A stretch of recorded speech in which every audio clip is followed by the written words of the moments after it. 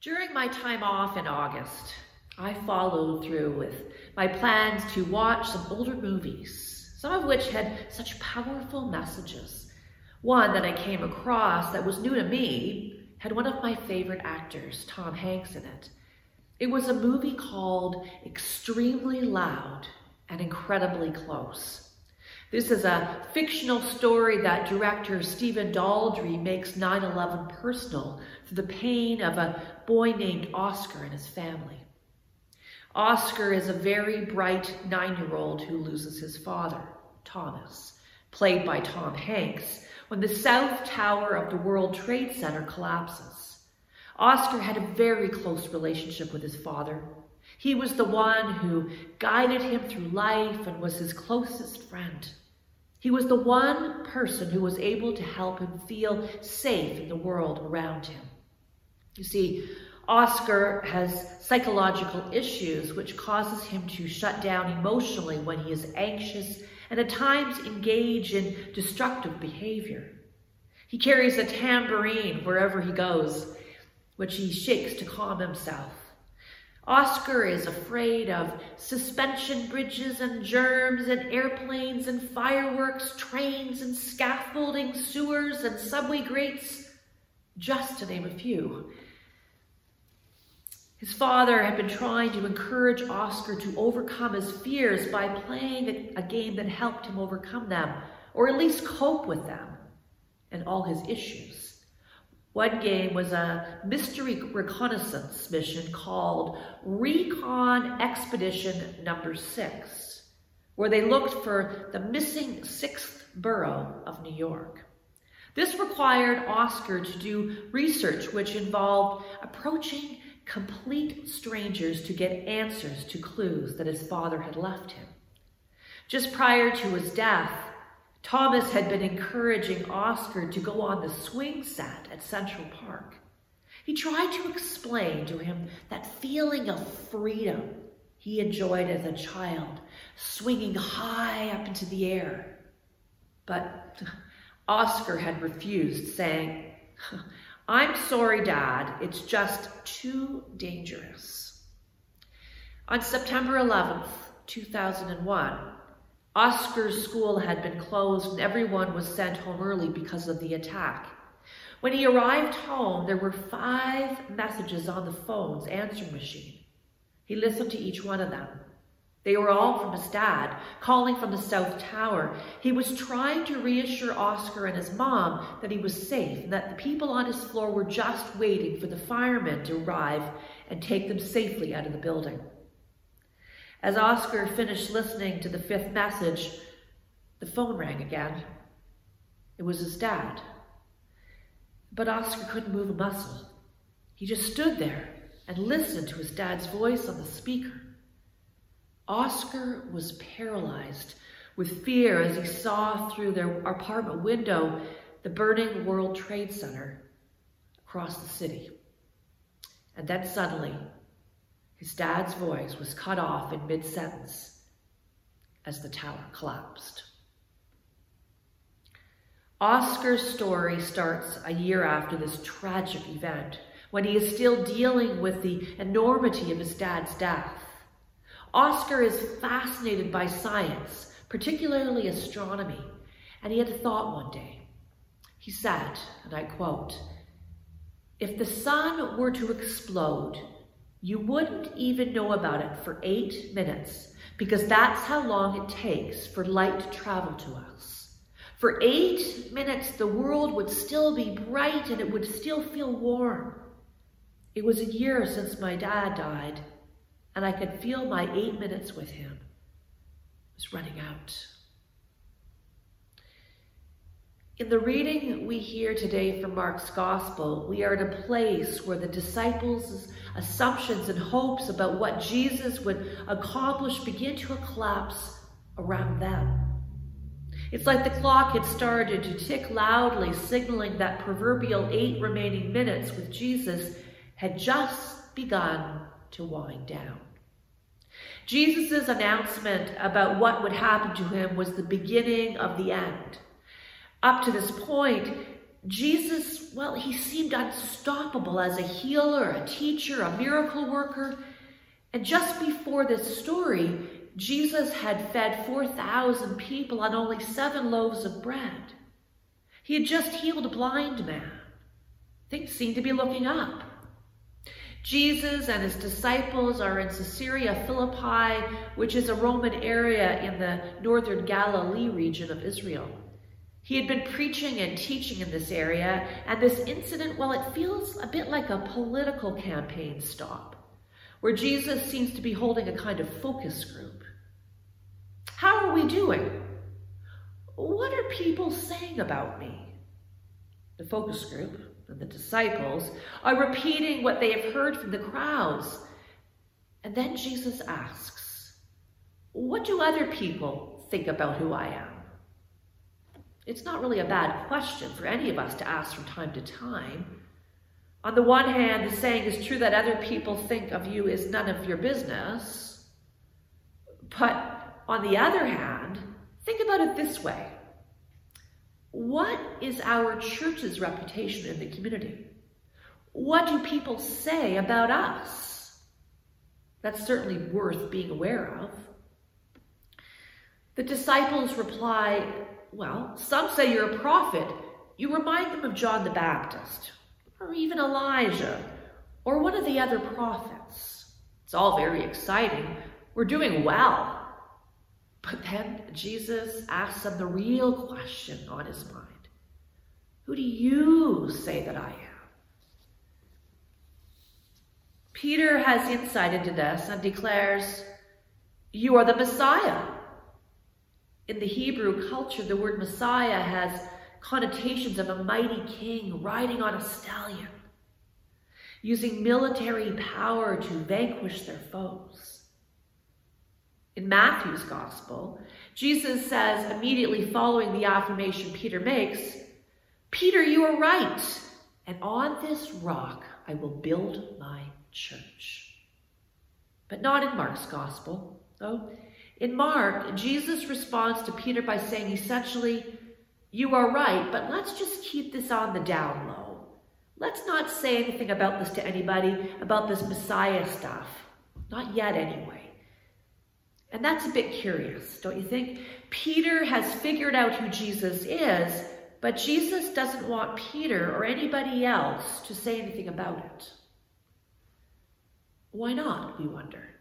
Peter sees Jesus as the return of the true king of Israel.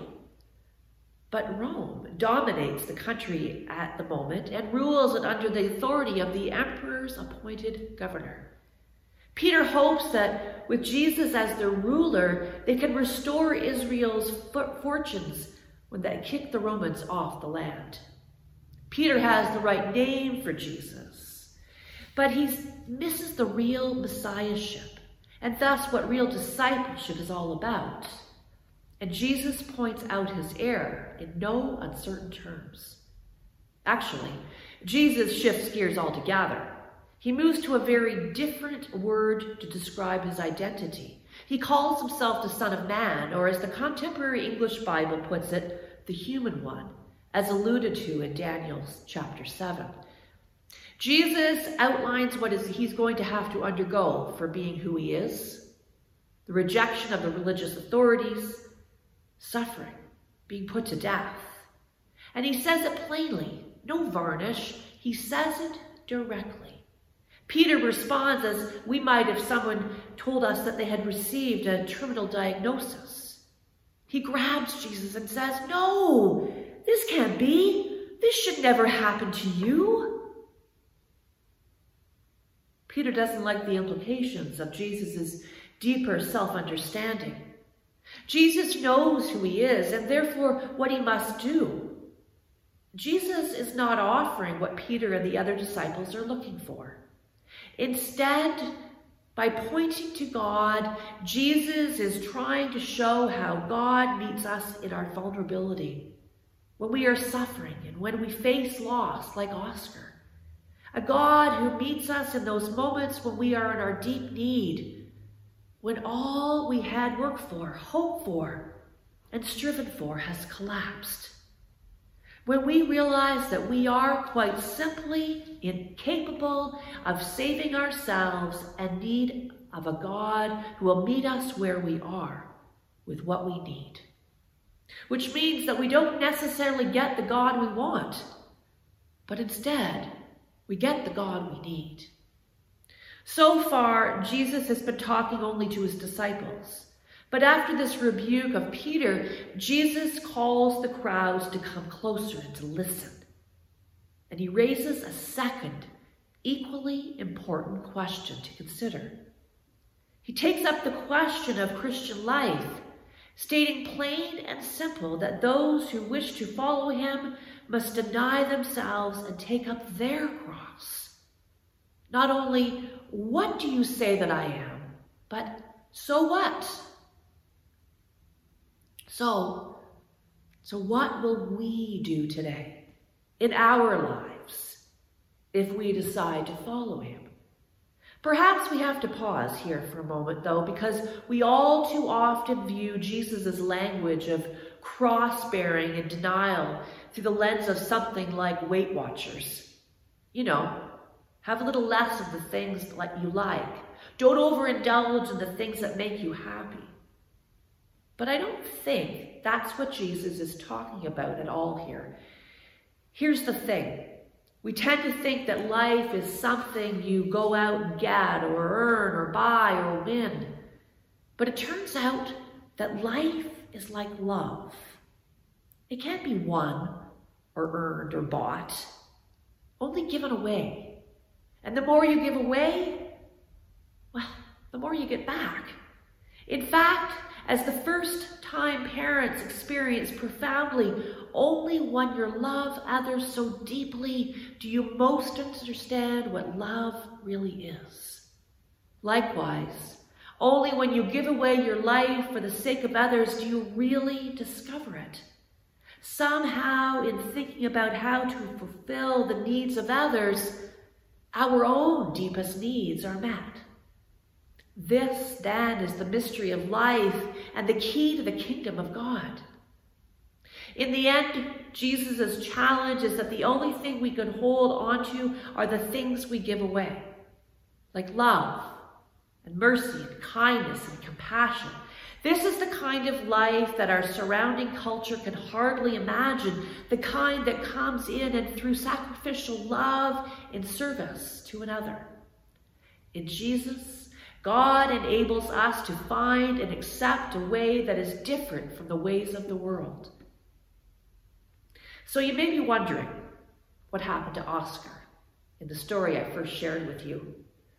Well, a year after 9/11, he has the courage to go into his father's bedroom and look through the things in his closet. Oscar notices a blue vase way up on the top shelf, and as he tries to grab it, it falls and breaks. Inside, he finds an envelope containing a key. Somehow, Oscar senses that this key is the resolution to his grief and loss, and on the envelope is one word: Black. It must be a surname, he thinks. He checks and finds that there are 416 people in the phone book who have the name Black, who live at 216 different addresses. And so, over the summer, Oscar goes to as many of these addresses as he can to see if the key fits a lock belonging to one of them. He finds people with the last name of Black from all walks of life, from all races, from all cultures, each with their own individual stories of joy and tragedy. But in finding and in meeting them, Oscar finally discovers himself. He can reach out to other people, even total strangers, for help. He realizes that while his father was his lifeline in his early life, now there are others he can turn to. And in the closing scene, Oscar returns to the swing his father had shown him in Central Park that he was afraid to get on. But now he has the courage to swing high and to feel the joy of the air rushing past him like his dad said he would. As he swings, he notices a note stuck with a piece of gum under the seat. It was left, written by his dad, and it said, "Congratulations, Oscar! With unbelievable bravery and wisdom beyond your years, you have solved Recon Expedition number 6. You have proven the existence of the Sixth Borough and your own excellence. Wherever they are now, the people of the Sixth Borough celebrate you, and so do I. It's time to go home." Maybe, like Oscar, we are each holding a key, trying to find the lock that it fits into, wanting to follow Jesus, but being held back by our own fears. The key to discipleship is that we lose our life, but we find our life by losing our fear. This week is the first week for children to return to school. It's the start of a new fall season, which I believe we will have much in store for us. And this reminded me of something that I read and I've continued to say from years ago that was written by Glennon Melton. She wrote a letter to her son, who was getting ready for his first day in the 3rd grade. It was all about shaping his identity. Let me share this with you. She started by telling him the story of how, when she herself was in 3rd grade, there was a little boy named Adam in her class. He was different from the other kids and was shunned by his classmates and always on his own. So he never talked to him. Not once. She never invited him to sit with her at lunch or play with her at recess. I think she told her son that God puts people in our lives as gifts. The children in your class this year are some of God's gifts to you. So treat each one as a gift from God, every single one. If you see somebody who is being left out or hurt or teased, part of your heart will hurt a little. That's good, because sometimes heartache is how God speaks to us, saying, "Wake up, one of my children is hurting." She went on to write, "We don't send you to school to become the best at anything at all. We already love you as much as we possibly could. We send you to school to learn and to practice being brave and kind. Kind people are brave people. Brave is not something you should wait to feel. Brave is a decision. It's a decision that compassion is more important than fear, than fitting in, than following the crowd. Trust me, baby, it is. It's always more important. Don't try to be the best this year, honey. Just be grateful and kind and brave. That's all you'll ever need to be. Take care of those classmates of yours and your teacher too. You belong to each other." What Glennon Melton was doing with her son, I believe, was reminding him of his identity, which is to be a blessing to others. And in those moments when we feel most vulnerable, when we are suffering and face loss like so many have, we have a God we can turn to. When we realize that we are quite simply incapable of saving ourselves and in need of a God who will meet us where we are, which means that we don't necessarily get the God we want, but we do get the God we need. May it be so. Let us pray together. Gracious and loving God, in Jesus who came to give us abundant life, fill us with the strength and courage to follow, that we might have the abundance of the true life you intend for us, and that others may see your love and grace at work in us and follow us as well. Amen. And now let us join our voices together for our closing hymn this morning, Jesus Shall Reign. Let us sing.